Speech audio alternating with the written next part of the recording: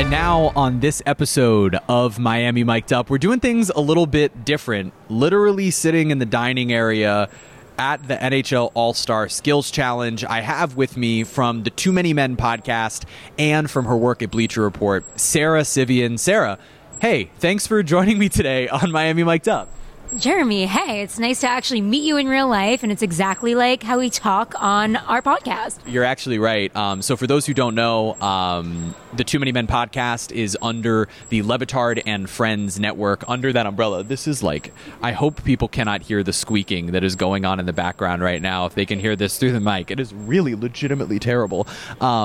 Anyway, the Too Many Men podcast is under the Le Batard and Friends network, and I have become the producer of said podcast with Sarah, Allison, and Shayna. A really amazing pod that you all should be listening to as well if you want to know what's going on in the hockey world. So Sarah, before we get into hockey, before we get into everything that this weekend is, I want to know what is something outside of work that has recently brought you joy? Wow, what a great question. Nothing. I'm miserable. You would be the first one to literally give that answer if you want to stick with it. No, I've been doing computer games lately. I'm back into The Sims.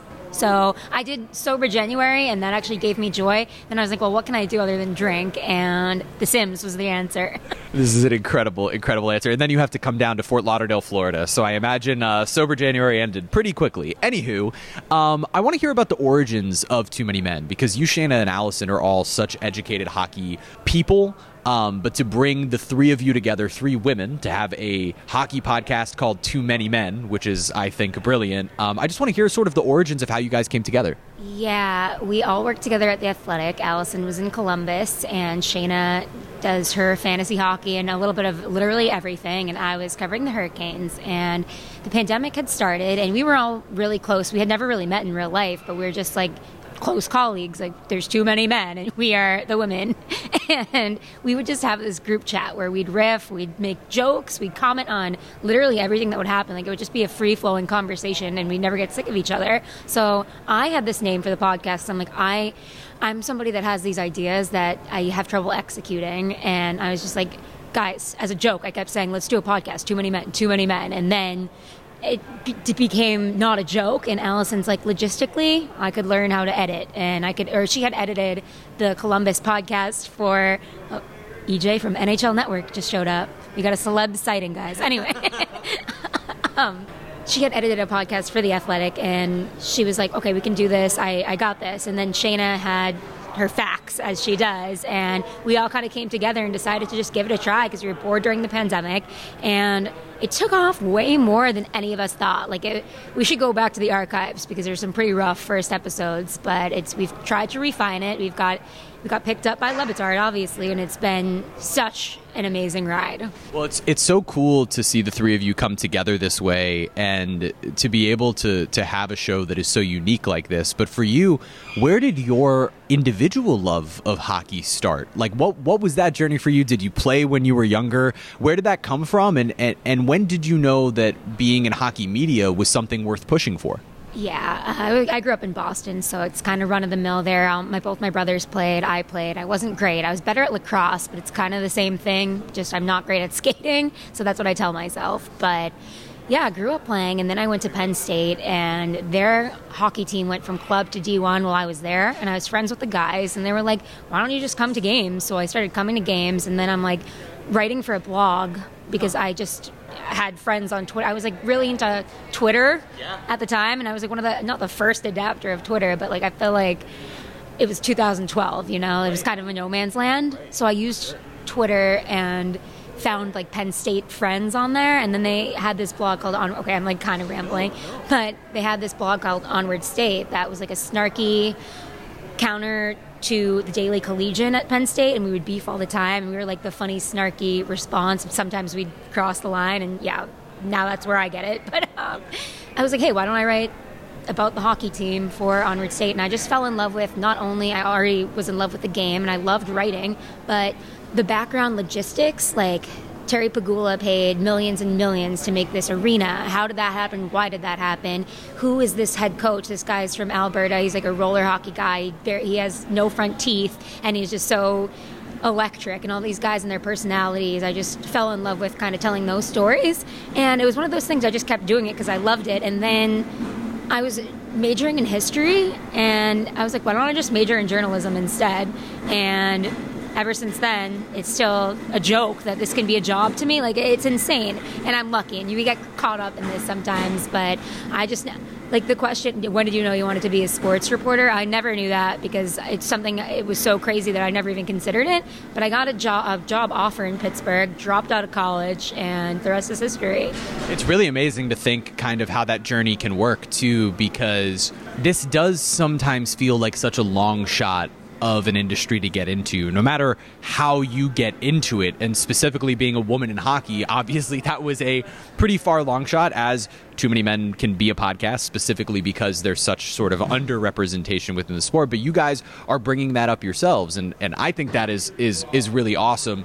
In particular, the way that there has been coverage from the three of you throughout this season, but particularly here at the All-Star Weekend. It started with basically you guys going viral because of asking questions about Taylor Swift songs. So for you to be here at an All-Star event, I know this is the first time that you've been at this sort of major event. What has it sort of been like for you as sort of like a bit of maybe a pinch me moment of like, hey, look, I'm here, I'm in South Florida, I'm at this All-Star event, I'm doing this as my job? Oh, it's totally surreal. And that all started when I was in studio with Le Batard. He's like, I just feel like I've been thrown into these things in the best way possible. Like, you don't have time to think about it. And then when we were at the media day and you guys were like fixing my hair and like giving me this microphone, I'm like, oh my God, this is really happening. I don't know. I'm used to covering one team. And this year I kind of went on my own and decided to see if I could succeed like that. And not to get emotional, but it made me feel like I could succeed being here at this All-Star game, and I have support. So thank you, Jeremy. That's a genuinely beautiful sentiment. And realistically, like, obviously these are the moments where we can all kind of step back and go like, this is our jobs. This is what we get to do. We get to be around these people in their coolest moments and share that, and be there for these coolest moments. I am going to ask you before, because this is going to be a quicker episode than usual. We're going to do, 10 minutes or so here, because we do have to get to the skills challenge. This is literally recording this minutes before the skills challenge. I do want to hear your thoughts. Obviously, the Florida Panthers have had a bit of a disappointing season so far, especially compared to last year, where they were the best team in the regular season in the NHL. What do you think has sort of gone wrong for the Florida Panthers, and what are your overall thoughts on their ability to maybe turn it around this season, or is that not something that's possible? There's a few things at work here. I like to call it curse of the bounces sometimes, when you just don't have the juice. And that's the beautiful thing about hockey, is that it is kind of a lucky sport. I think it's one of the most sports where you need the most luck. And when you have it, it's like surreal and so fun. When you don't have it, it's miserable and you can try everything. The puck just doesn't go in the net. It feels like the lack of finishing touch. And then you look at Tkachuk.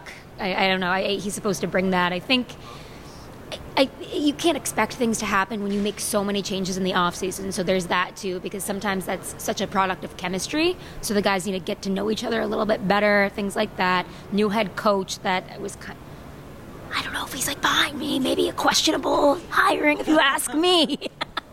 But also the defense, it's like everything's pretty bad, but like not horrible. So it's so confusing because there are these flashes where you think there's competency, but I think maybe the least competent thing is the defense. It just feels like they can't clear the puck out. So that's been problematic. I know there's been injuries, but a lot of teams have been injured this year, so that excuse isn't flying with me.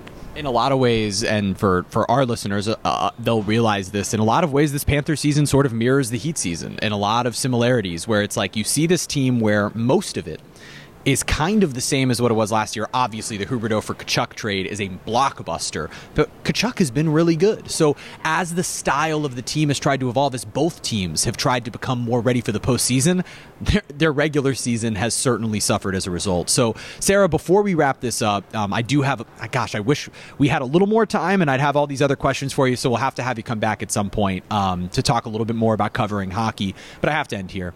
Too Many Men is, at its core, a Taylor Swift podcast as well. So I have to know your top 3 Taylor Swift songs before we wrap this up. You know what? I don't want to copy you, but Out of the Woods. Okay. We both love Jack Antonoff. Cruel Summer's my number 1 favorite. I just love her bridges so much, and the bridges are hitting. Okay, those 2, and then what's another one? Maybe something off Reputation. Call it what you want. All right, well, we'll call it what we want. A great podcast with Sara Civian. Hey, we nailed it at the end. Sara, thank you so much for taking some time here at the NHL Skills Challenge to join me on Miami Mic'd Up. Again, everybody go listen to the Too Many Men podcast. Of course, I'm slightly biased as the producer, but it's really, really great. And read all of Sara's work on Bleacher Report. Go ahead and follow Too Many Men on Twitter at @2_much_man. And same deal on Instagram. Yeah, we got it. All right. So follow them everywhere. Follow Sara Civian on Twitter as well. And Sara, thanks again for joining me on Miami Mic'd Up. Of course. Thanks so much for having me. Thank you for listening to Bally Sports Florida's Miami Mic'd Up with me, Jeremy Taché. And a special thank you to our national sponsor in Southeast Toyota. Visit your local Toyota dealers or Toyota.com today and take advantage of the amazing deals on their full line of vehicles. No matter your destination, Toyota goes with you. Toyota, let's go places.